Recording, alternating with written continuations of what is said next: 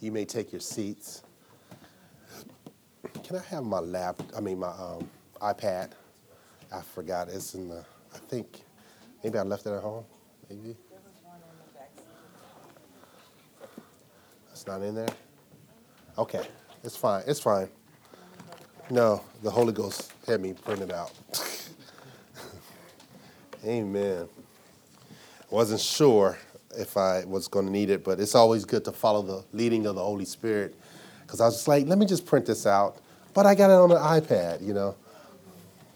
But praise God. Let's go to the Lord in prayer. Father, we do thank you for this time as we dive into your word. Pray none of me, but all of you. Pray for supernatural divine utterance, that I may boldly make known the mystery of the gospel. Father, grant unto your people the spirit of wisdom and revelation in the knowledge of you, that the eyes of their understanding will be enlightened, that they may know what is the hope of your calling, what are the riches of the glory of your inheritance in the saints, what is the exceeding greatness of your power towards them that believe. Father, I pray that they'll realize what took place at the cross, what took place at the resurrection. And Father, I thank you as we discuss the reality of the resurrection, that we will apply these truths, redemption applied. May we not be stuck in redemption accomplished, but Lord, Father, may we live out this redemption daily. Father, I thank you, Father. Thank you for sending Jesus to die in our place, to be raised for our justification. We praise you. We give your name glory. So take a few moments, lift up your hands, and let's just worship the Father for sending the Son. Let us worship the Son for dying in our place. Let us worship the Holy Spirit for applying the work of the Son to us. Father, we want to worship you. Father, your word declares that you are spirit, and they that worship you must worship you in spirit and in truth, for you are seeking such worshipers. And Father, we say this morning, seek no more, for you have found some here in Perth Amboy, for we are your worshipers. We call ourselves worshipers of God. Father, I thank you for sending Jesus in our place. We thank you, Father, for loving us with an everlasting love, that your love cannot be denied, that nothing can separate us from your love, which is in Christ Jesus. And Jesus, we want to thank you for dying in our place, for being our substitute, for being our example, for dying, for taking upon our infirmities and bearing our sicknesses, carrying our griefs and sorrows. Thank you, Jesus, for becoming a curse for us, that we may receive the blessing. Father, we thank you. We thank you for Jesus. And Holy Spirit, we want to thank you for executing the work of the Son to our lives, applying the work of redemption to us. Holy Spirit, you are the greatest teacher there is. You're the greatest one to prophesy. You're the greatest one to bring us to understanding of what the Son did and the plans of the Father. We thank you. We trust you, Holy Spirit, this morning to lead us and to guide us into all truth. And we give your name glory and honor as we dive into the revelation of your word. In Jesus' name, amen. Amen. Amen. Glory to God. I want to give a shout out to KLM for blessing me last Sunday with this blood wash phone. Amen. Thank you. Thank you so much. May God bless you for sowing into your pastor. Happy Resurrection, saints. On this day, we celebrate the resurrection of our Lord. The resurrection is crucial to our salvation. I'm so blessed by the exhortation and the prayers that went before I got up, that sometimes when people are praying, they're not sure who they're praying to. So they'll say, Father, we want to thank you for dying for us. But you all were very intentional in your prayers because you addressed the Godhead that actually died for us. The Father did not die, but Jesus died, the Son. So thank you so much for being intentional and on purposeful in your prayers this morning. Amen. Sometimes, you're praying and people, says all kinds of things to the Father, which they're thinking about the Son with that, and that is so important. Amen. So where there is no shedding of blood, there's no forgiveness of sin. And where there is no resurrection, there is no hope. And we have resurrection. We have hope in the resurrection of Christ.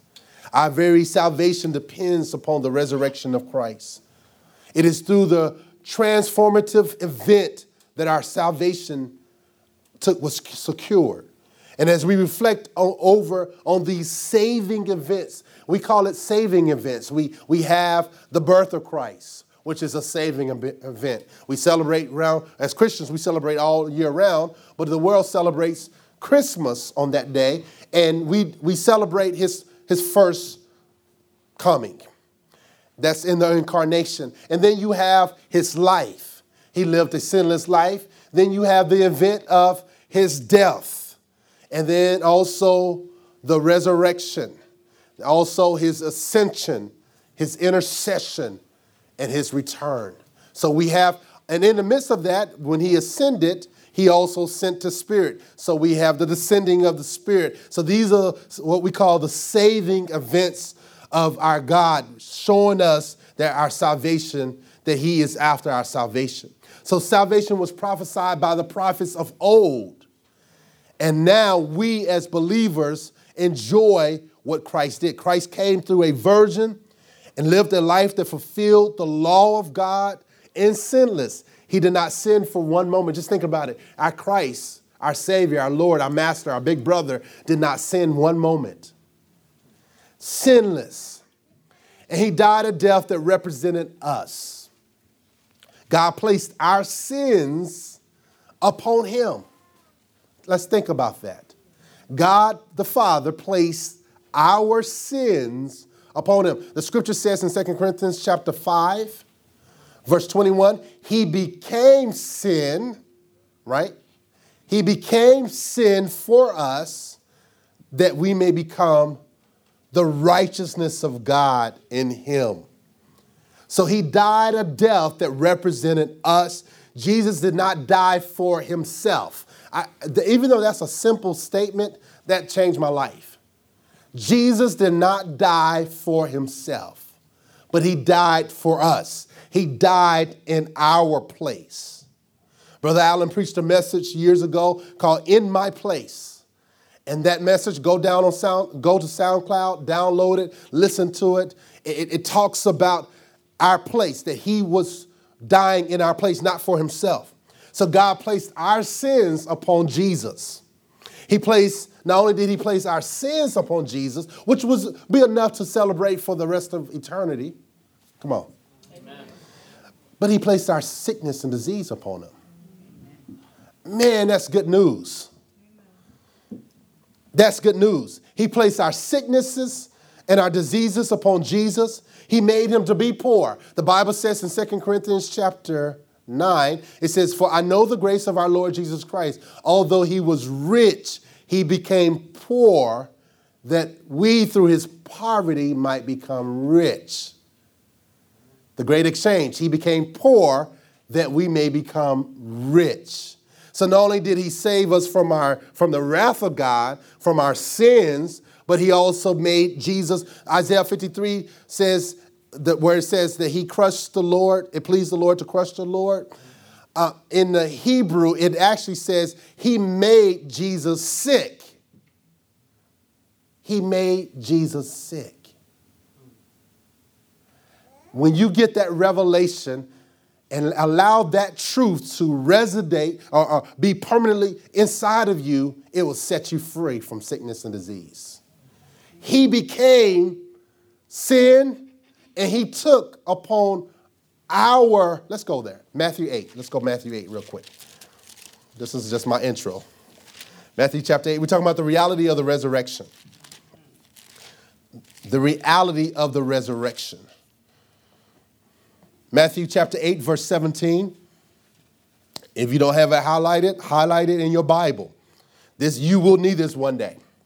If it's not now, it'll be later. You will need this scripture, this reality. Let's just start with verse 16 real quick. It says, that evening they brought to him many who were oppressed by demons, and he cast out the spirits with a word and healed all who were sick. All who were sick. And then verse 17 he says, and this was to fulfill what was spoken by the prophet Isaiah. He took what? Our what? Illnesses and bore our diseases or sickness. You may have that. I'm reading out the ESV. But he took our illnesses. It wasn't talking about spiritual illness or sickness. He was talking about physical sickness. As you look at the life and ministry of Jesus, you'll see him ministering to the sick often. The ministry, the healing ministry of Jesus is throughout the scriptures. And so Jesus took our sickness voluntarily. He just says, I'm going to take your sickness. I became sin. Now I'm taking your sickness. I became poor. I'm taking your disease. Glory to God. Glory to God. He calls, the Father calls, well, let's go back. The Father made Jesus sick for us so that we can receive. So healing, we're not the sick trying to get healed. We're the healed protecting our healing. Amen. Healing is not necessarily a promise. It's a covenant reality. We are the healed protecting our healing. He took, just like he took our sin, he became sin. He bore in his body our sins in his body. And he also took our sickness and our diseases. So no matter what you're dealing with this morning, whether it's cancer, whether it's diabetes, or whether it's migraines, whatever sickness you may be dealing with, Jesus took it upon himself. Amen. Jesus became sick by the Father. The Father put him to sick, put sickness upon him that we may have health. The Father caused his Son to be separated from himself. The Bible says that Jesus cried, Father, Father, why hast thou forsaken me? So Jesus paid the penalty for our sin, or the consequences of our sin. I like to say, even in our creed, what we said, he says, he satisfied God's wrath. So Jesus satisfied God's wrath, or God's judgment. I was doing a wedding yesterday, and I was saying to them, don't let the sun go down on your wrath, or don't let the sun go down on your anger. And Jesus satisfied God's wrath, the wrath that we all deserve. Amen. He became what we were so that we can become who he is. The scripture says in 1 John 4, as he is, so are we in this world. So we are representatives of his glory. He became what we were so we can become what he is. His relationship with the Father, the Son's relationship with the Father was broken so that our relationship with the Father could be restored. He came to seek and to save that which was lost fellowship, lost relationship. Relationship was destroyed because of sin. And so Jesus came to restore that relationship, restore that fellowship. He was rejected so that we could be accepted. The Bible says in Isaiah 53, he was despised by men, and he was rejected by many. He was acquainted with sorrow. He dealt with that. And as we look into this, I want you to understand these truths. Go with me to 1 Peter chapter 2. The reality of the resurrection. Are you getting anything out of this morning? 1 Peter chapter 2. I'm excited this morning just thinking about the resurrection.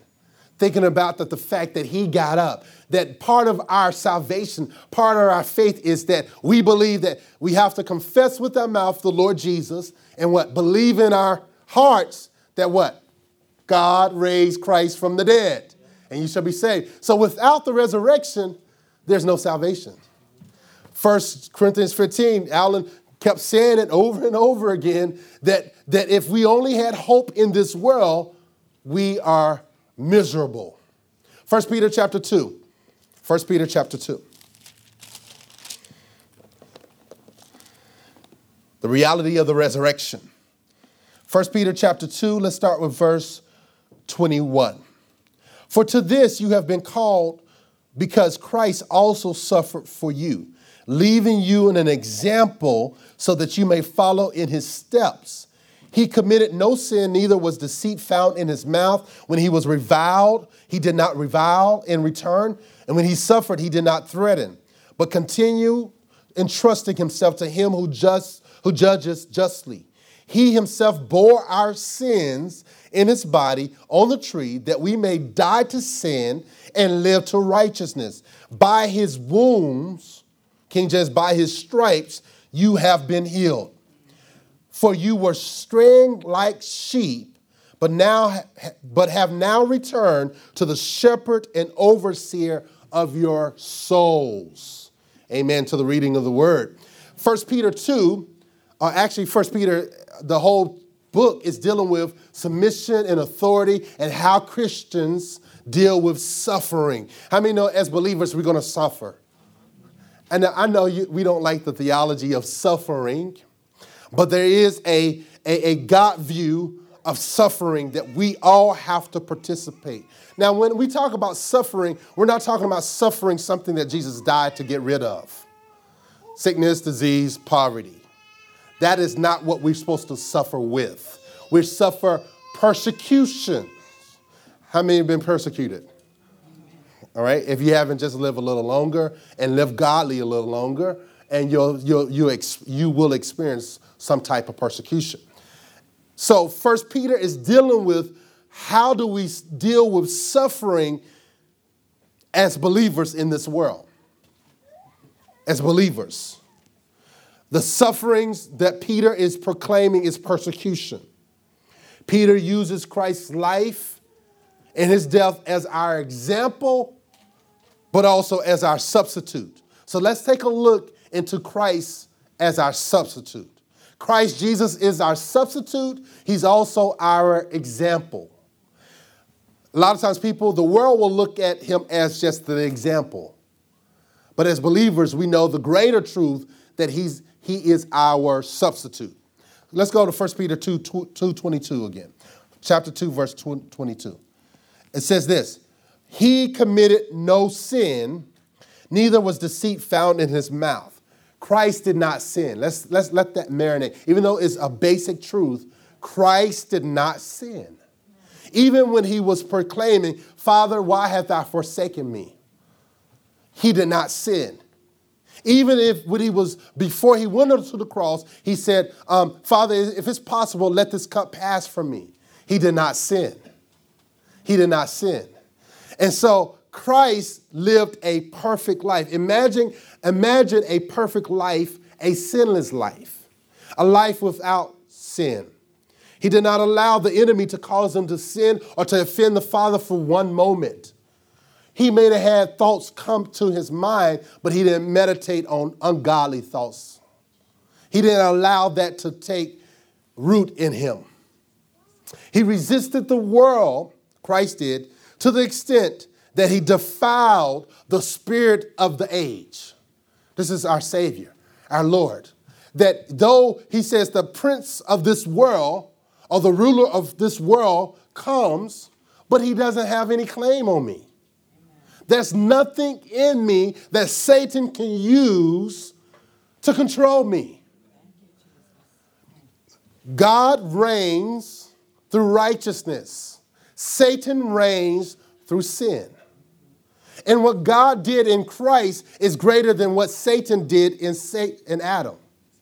What God did in Christ is far greater than what Satan and sin did in Adam. Because where sin abounds, grace abounds even more. And so Christ did not sin.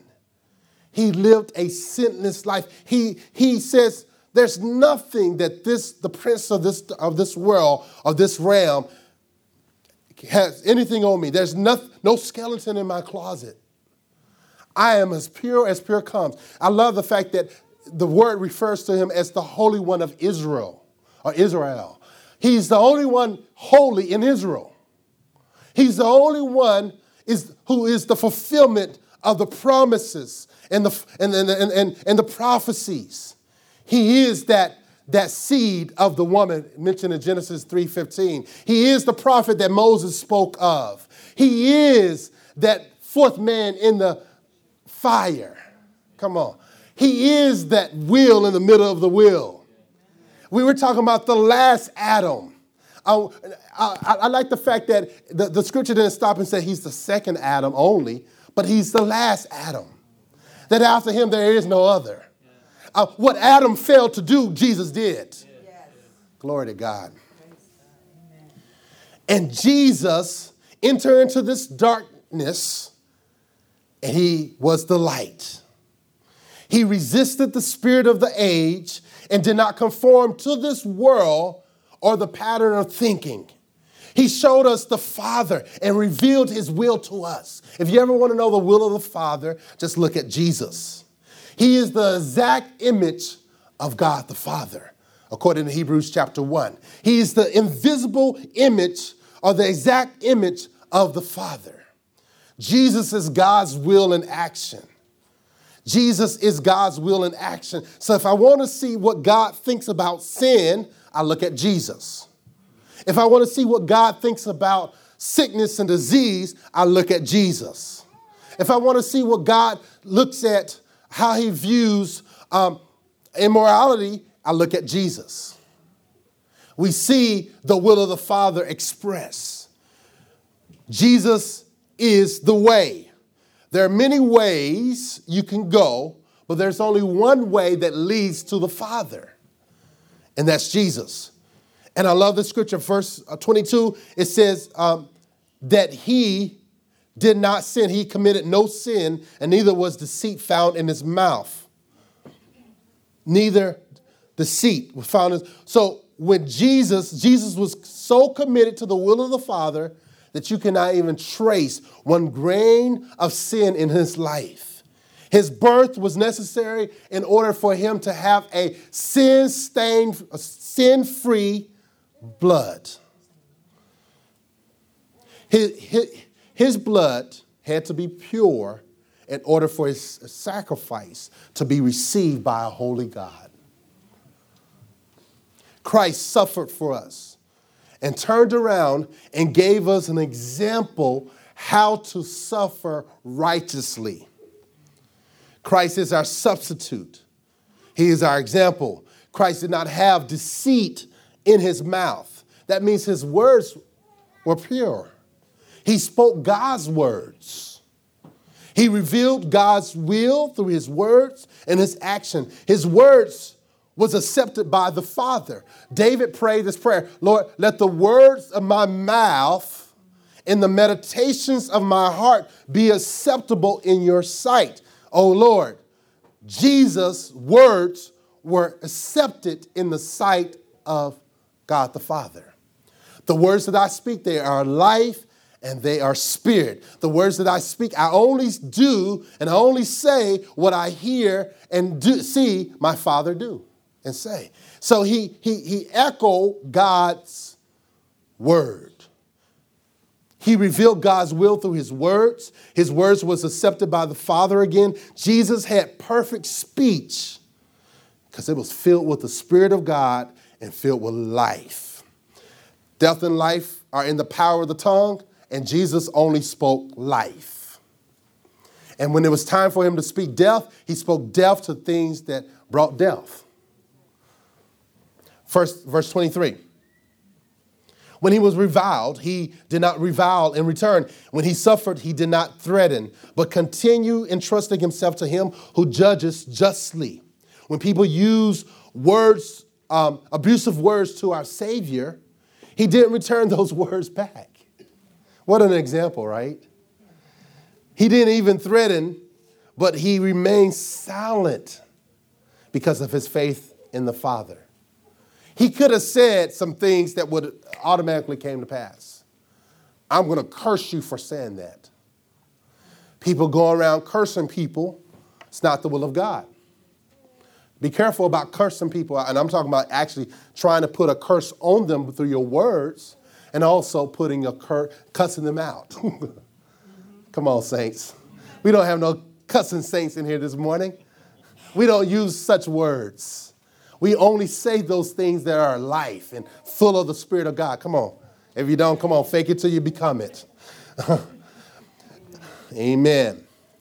The Savior did not return back those words that those who were persecuting him were speaking to him. He was so committed to doing the will of God and doing it God's way that he decided to say, you know what? My faith is in the greater judge. My faith is in the one who can judge me more justly than you. And Jesus was not moved by his anger. Jesus demonstrated emotional intelligence. He managed his emotions. Come on. We can see him as an example. How many need Jesus, the emotional, the one who is high in his emotional intelligence, to be Lord of your life, Lord of your emotions, that you don't always respond according to your emotions. We talk about resurrection. We talk about living the life that he died to give us. So we got to allow that life to be Lord or to rule or dominate our emotions. And not always respond, because instead of reacting, respond the way that God wants you to respond. Amen. That'll help you. That'll get you promotion on the job. Learning how to control your mouth. Learning how to look at Jesus, the author and the finisher of your faith. Jesus, when you were on the earth, you have faith in the judge who judges justly. And so therefore you didn't say anything that would bring any damage or there was no deceit found in your mouth. So you monitored the words of your mouth. You kept a closed door, a tight door over your mouth. And so I need you to be Lord over my mouth, because I've been saying things that are contrary to the will of God. And I don't want you to do to me what the father did to Zacharias. I don't want you to mute me because you don't want me to destroy my future. And yet, Jesus is the perfect example of not speaking back to people who were saying some negative things to him. Amen. We can pull on that resurrection power and allow that resurrection power to control our mouths. That we don't say things that are offensive, that we don't say things that are damaging to someone's character, that we can speak life and we can look at different ways. We can get the wisdom of God in our mouths to say things in a way that is uplifting, that even when we have to provide criticism, we can provide some criticism that will build up and that will teach a person and cause them to come up higher. Amen. We need the power of God in our mouths. The reason why some people who confess the word and that word never comes to pass, because they don't say things that are consistent all the time. And they don't believe what they say. There was no lying in Jesus' mouth. He didn't have a lying tongue. He didn't have a tongue that was full of deceit and had different motives. His motives were pure. Amen. Amen. That was in my notes. His voice was silent so that we can have a voice to speak to the enemy. The Bible says, Isaiah 53, that he became, in other words, he did not open his mouth. He did not retaliate. His voice, he silenced his voice so that we can have a voice to speak to the enemy. So he didn't say anything to the enemy when he could have said it, but he turned around and gave us the ability to speak to the enemy. Let's go to verse 24. Let's look at verse 24. He himself bore our sins in his body on the tree, that we may die to sin and live to righteousness. By his wounds, I love King James, by his stripes you have been healed. King James says, by his stripes you were healed. Let's take a look at this. Verse 24. You need to underline that or highlight it in your Bible. Again, you will need this one day. Within his body, he bore our sins on the tree. Jesus received our sins within his body. Let's think about that for a moment. Jesus received our sins in his body. Glory to God.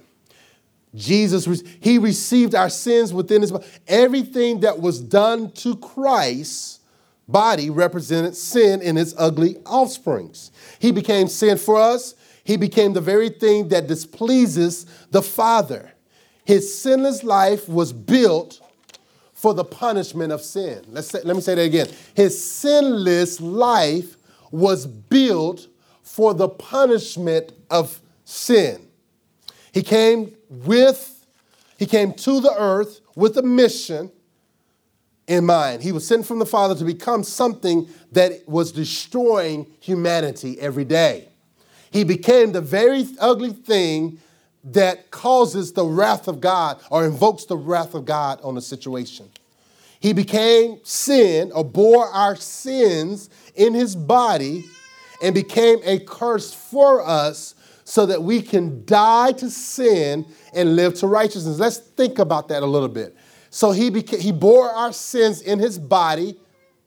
That's what the scripture says, on the tree, that we may die to sin and live to righteousness. How many know God wants us to be dead to sin? In Adam, we are alive to sin and dead to God. But in Christ, we are dead to sin and alive to God. We sung that today. We got up in him. We are alive in him. It's in him we live and move and have our existence. We are almost everything in my social media, Twitter, Facebook, MySpace. Yes, I still got a MySpace. Instagram. You'll see PD lives in Christ. That's my reality, the reality of the resurrection. My life is hidden in Christ. So when he returns, my life is in him. I'm seated together in heavenly places in Christ Jesus. And so the scripture says he bore our sins in his body on the tree. This is our identification in Christ. Christ was made a curse for us so that we may receive the blessing of Abraham. We'll talk about that in a few minutes. He became sin so we may become righteousness, the righteousness of God. Sin has lost its power over us. Amen. Sin has no right to dominate our lives. Sin is no longer an issue for us. The sin factor has been taken care of in Christ. He bore our sins in his body on that tree. Meditate on that. Think about that. Confess that. Speak those things. He himself bore our sins in his body. Jesus bore my sins in his body. Why am I still dealing with the sin if he bore it? So therefore sin, he did that so that I may die to sin. So are you dead to sin this morning? Call yourself dead. I call you dead. I'm dead to you. Whether it's marijuana, whether it's ungodly thoughts or worrying about a situation. I'm dead to worrying. I don't worry. I go to sleep. I'm not going to allow situations to control me. I'm dead to sin and in its ugly offsprings. I am free. This is my identification in Christ. I identify that the fact that he bore my sins so that I can be dead to sin. He bore my sins so I can die to sin and so I can live to righteousness. Sin no longer controls us. We are free from its power. We are free from its ugly offsprings. Then he goes on, he says, by his wounds or by his stripes, you were healed, King James. By his wounds, you have been healed. By his wounds, by his stripes, we have been healed. So if you were healed, you are healed. If you were healed, you are. See, Isaiah was looking to the cross. Isaiah was looking to the cross. He says, with his stripes, I am healed. But first Peter is looking back at the cross. By his stripes, we were healed.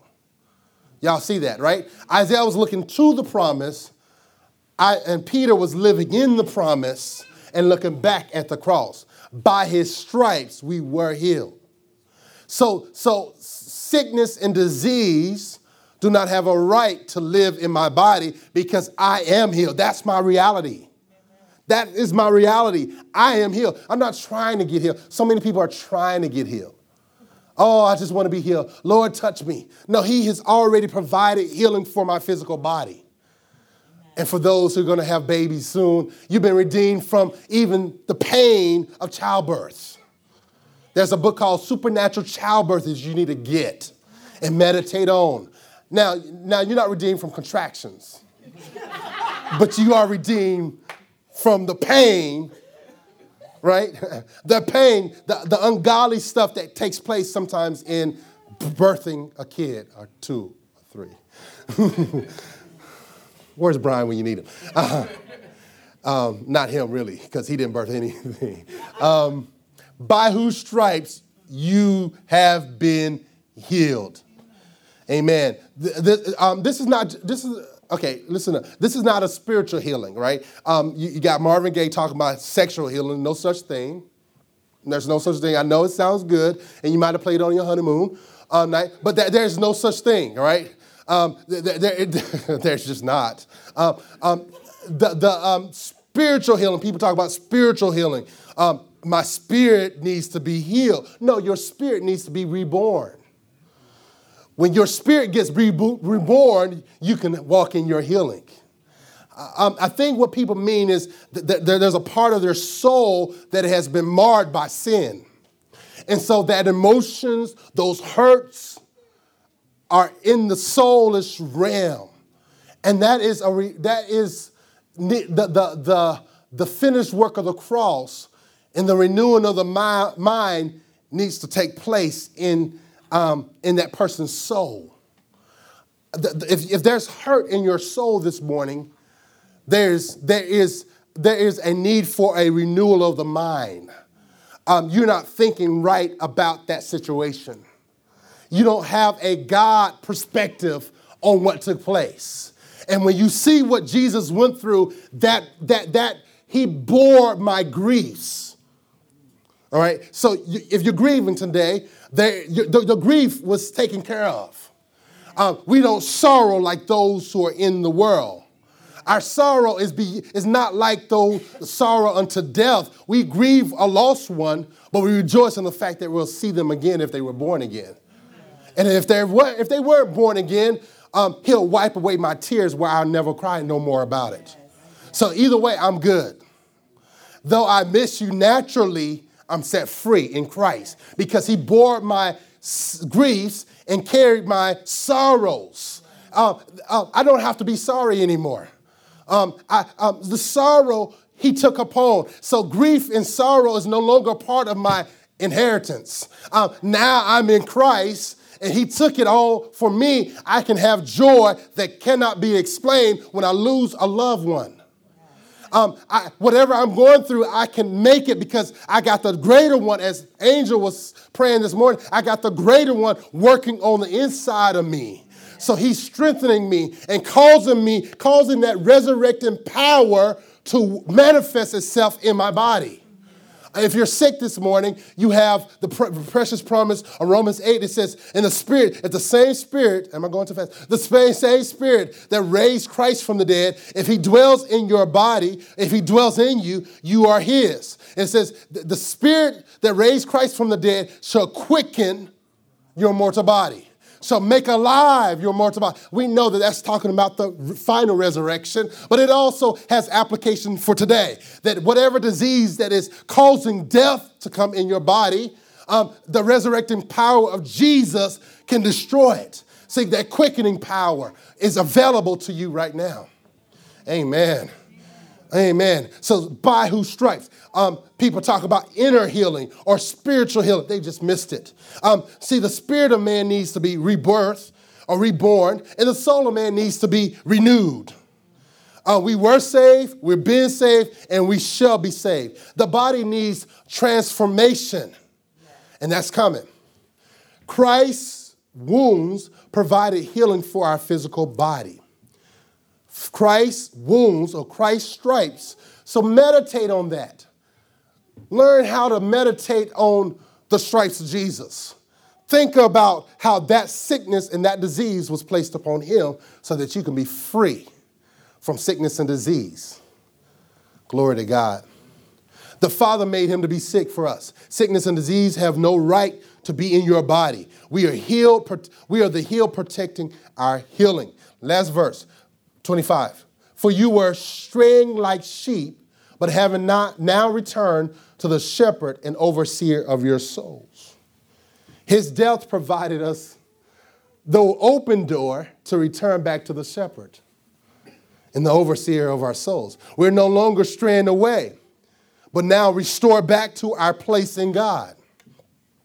He restored that broken relationship and fellowship that we once had that was caused by Adam and our sins. Now we have an open door to come back to the Father at any time we decide we're tired of sin. That's good news. See, we were once sheep straying away from the shepherd, but Jesus' death, his life, his death, and his resurrection gave me a door to go back to the Father anytime I make a decision. Like the prodigal son, he said he came to himself, I'm going back to my Father's house. And so those who stray away from the faith, there is an open door, an open invitation to come on back home. There is no closed door in Christ. You can be part of the ark of safety. You can be in the beloved of the Father. That's good news. He destroyed that gap that Adam's sin and our sin created. He destroyed it. So now he is the bridge. He is the mediator. He is the way back to the Father. And good news, 1 John chapter 1, verse 9 says, if we confess our sins, he is faithful and just to forgive us of our sins and to cleanse us from all unrighteousness. And so that door, that straying away, doesn't have to always stay that way. We can return to the shepherd and overseer of our souls. Glory to God. Anytime we're tired of sin, we can come back home to the Father.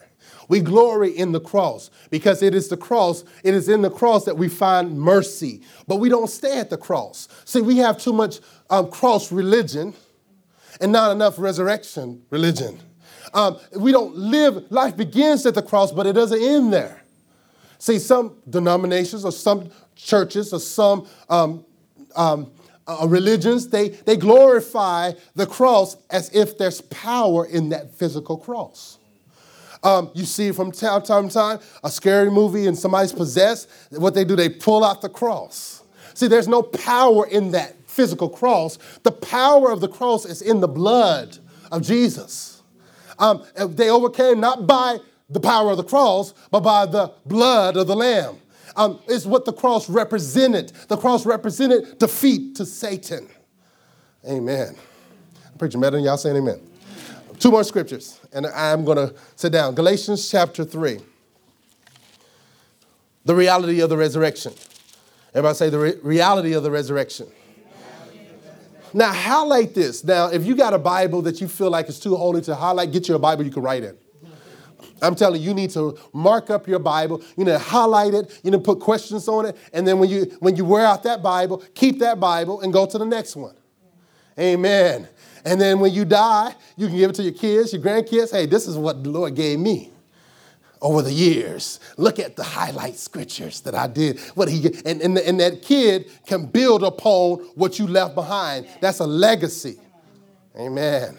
I know everybody got the little smartphones. We can't really highlight as much. And then when that dies, and the highlights dies as well. So what are you going to do?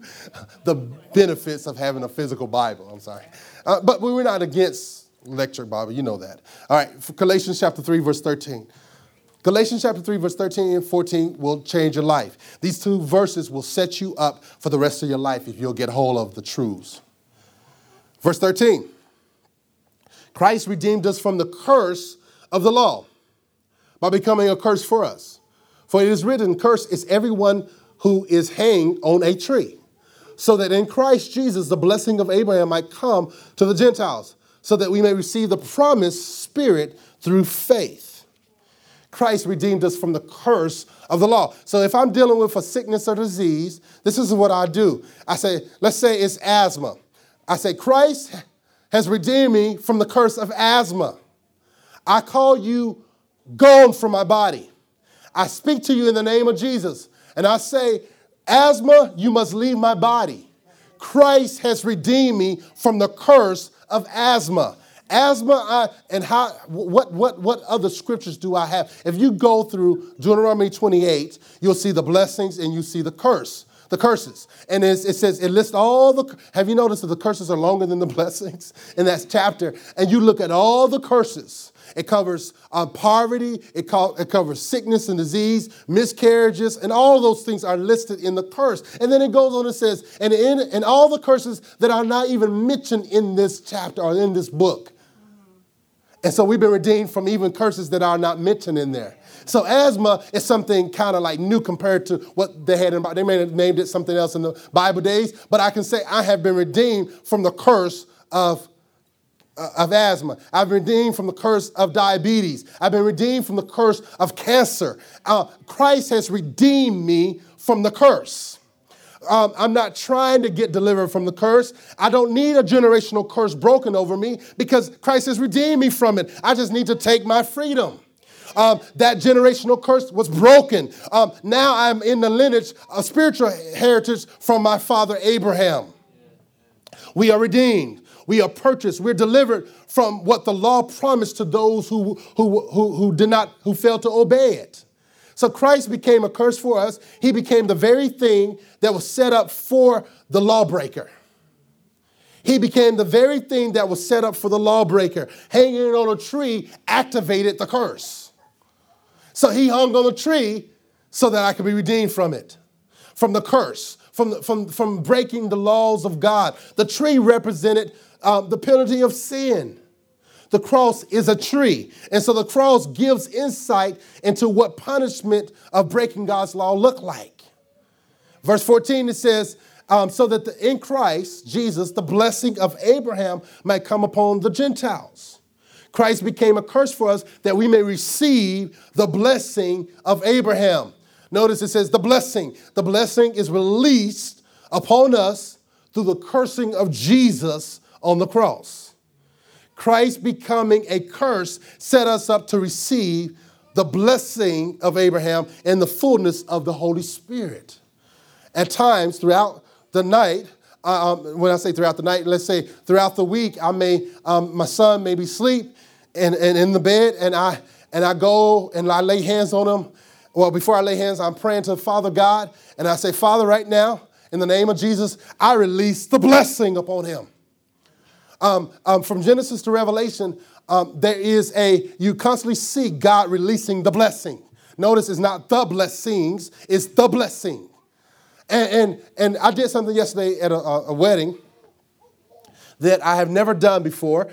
Is after we did the little, I do and the vows and so forth. And after I charged the witnesses of those who are standing alone, the couple, and as I charged the congregation, and gave them a warning from God if they didn't do anything. Everything is possible to make sure that this union will be prosperous. I released the blessing on that couple. And I say, okay, we're going to go to Deuteronomy 28. And it was long. And I read the blessing. I said, no, are you here just to go through the form and the fashion and and that's it? No, you're going to get a blessing. I spent 7 to 10 hours with you in counseling, and now I'm going to release what God has given me. And so I began to read that you're blessed in the city, and so I began to declare, not for richer and poor, but that you're going to go up and not down. That's what the blessing says. I said you're going to go up. Your money's coming up, and you're going to lend and not borrow. And because they got a biblical worldview of how to spend money. Because of the counseling, right? So we did the work, and now I'm releasing the blessing. And so I began to declare, and then I say, Father, I release the blessing on this couple right now in the name of Jesus. You're going to go up and not down. There will be no divorce. I release the blessing. I'm telling you, things have changed. I mean, just the blessing. I mean, I'm releasing the blessing on Destin like all the time. The blessing. When I lay hands, and he sleep, he's like, I said, Father, when I lay hands on my son, I release the blessing. And this is generations. I speak to generations. The seed that will come out of him. My grandkids, my great-grandkids, and my great-grand, they'll look back and bless the Lord for this blessing upon him. I said, you won't have to struggle like I struggled. You won't have to go through what I went through because of the blessing upon you. Fathers and mothers, lay hands and release the blessing on your children. Amen. I mean, I'm getting a revelation about that, and I'm going around releasing blessings. Release the blessing on your work, in your workplace.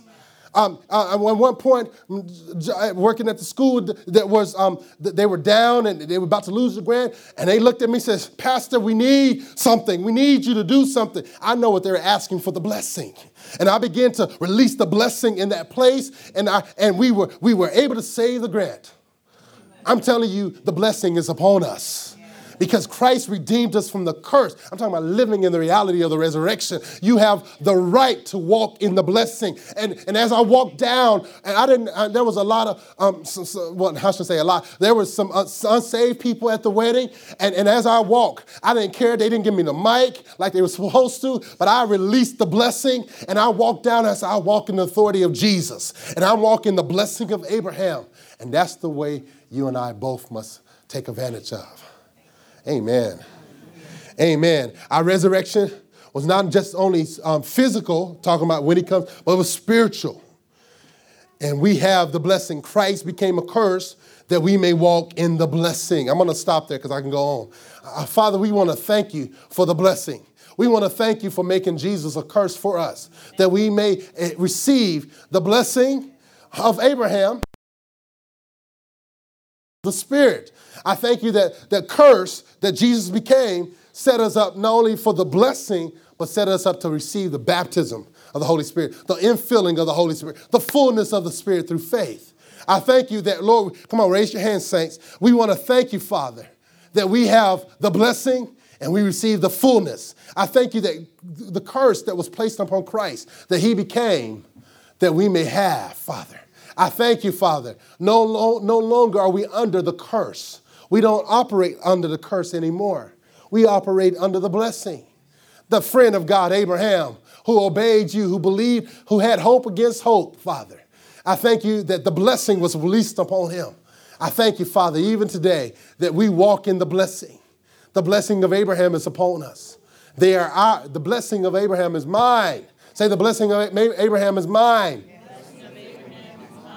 And I have received the fullness of the Spirit through faith. I worship you, Father. Let's worship the Father. We want to thank you, Father. We thank you, living in reality of the resurrection. I thank you that Jesus bore in his body our sins. Oh, God, I thank you that, Lord, I thank you separate us from our sins as far as the east is from the west. I thank you that sin has it doesn't have dominion over our lives.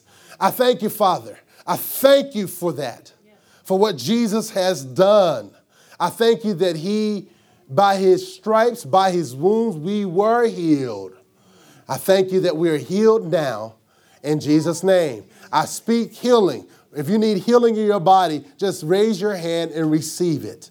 I receive healing in my body now. Just say that. I receive healing in my body now. It's by Jesus' stripes. By Jesus, come on, say, by Jesus' stripes, I am healed. The Spirit of God is quickening my mortal body. Come on, say, the Spirit of God is quickening my mortal body. Galatians 3:13 is a reality in my body. Christ has redeemed me from the curse of sickness. Christ has redeemed me from the curse of disease. Christ has redeemed me from the curse of poverty. Christ has redeemed me from the curse of spiritual death. I'm alive in Christ. And the blessing of Abraham is upon me. I walk in this blessing everywhere I go. In Jesus' name. Come on, give him praise. Father, hallelujah. Thank you, Father. Thank you, Jesus. Thank you, Lord. We glorify you. We worship you, Father. We thank you, Lord. Every eye closed, every head down, and every eye closed. If you're here today, and you don't know the Lord Jesus Christ,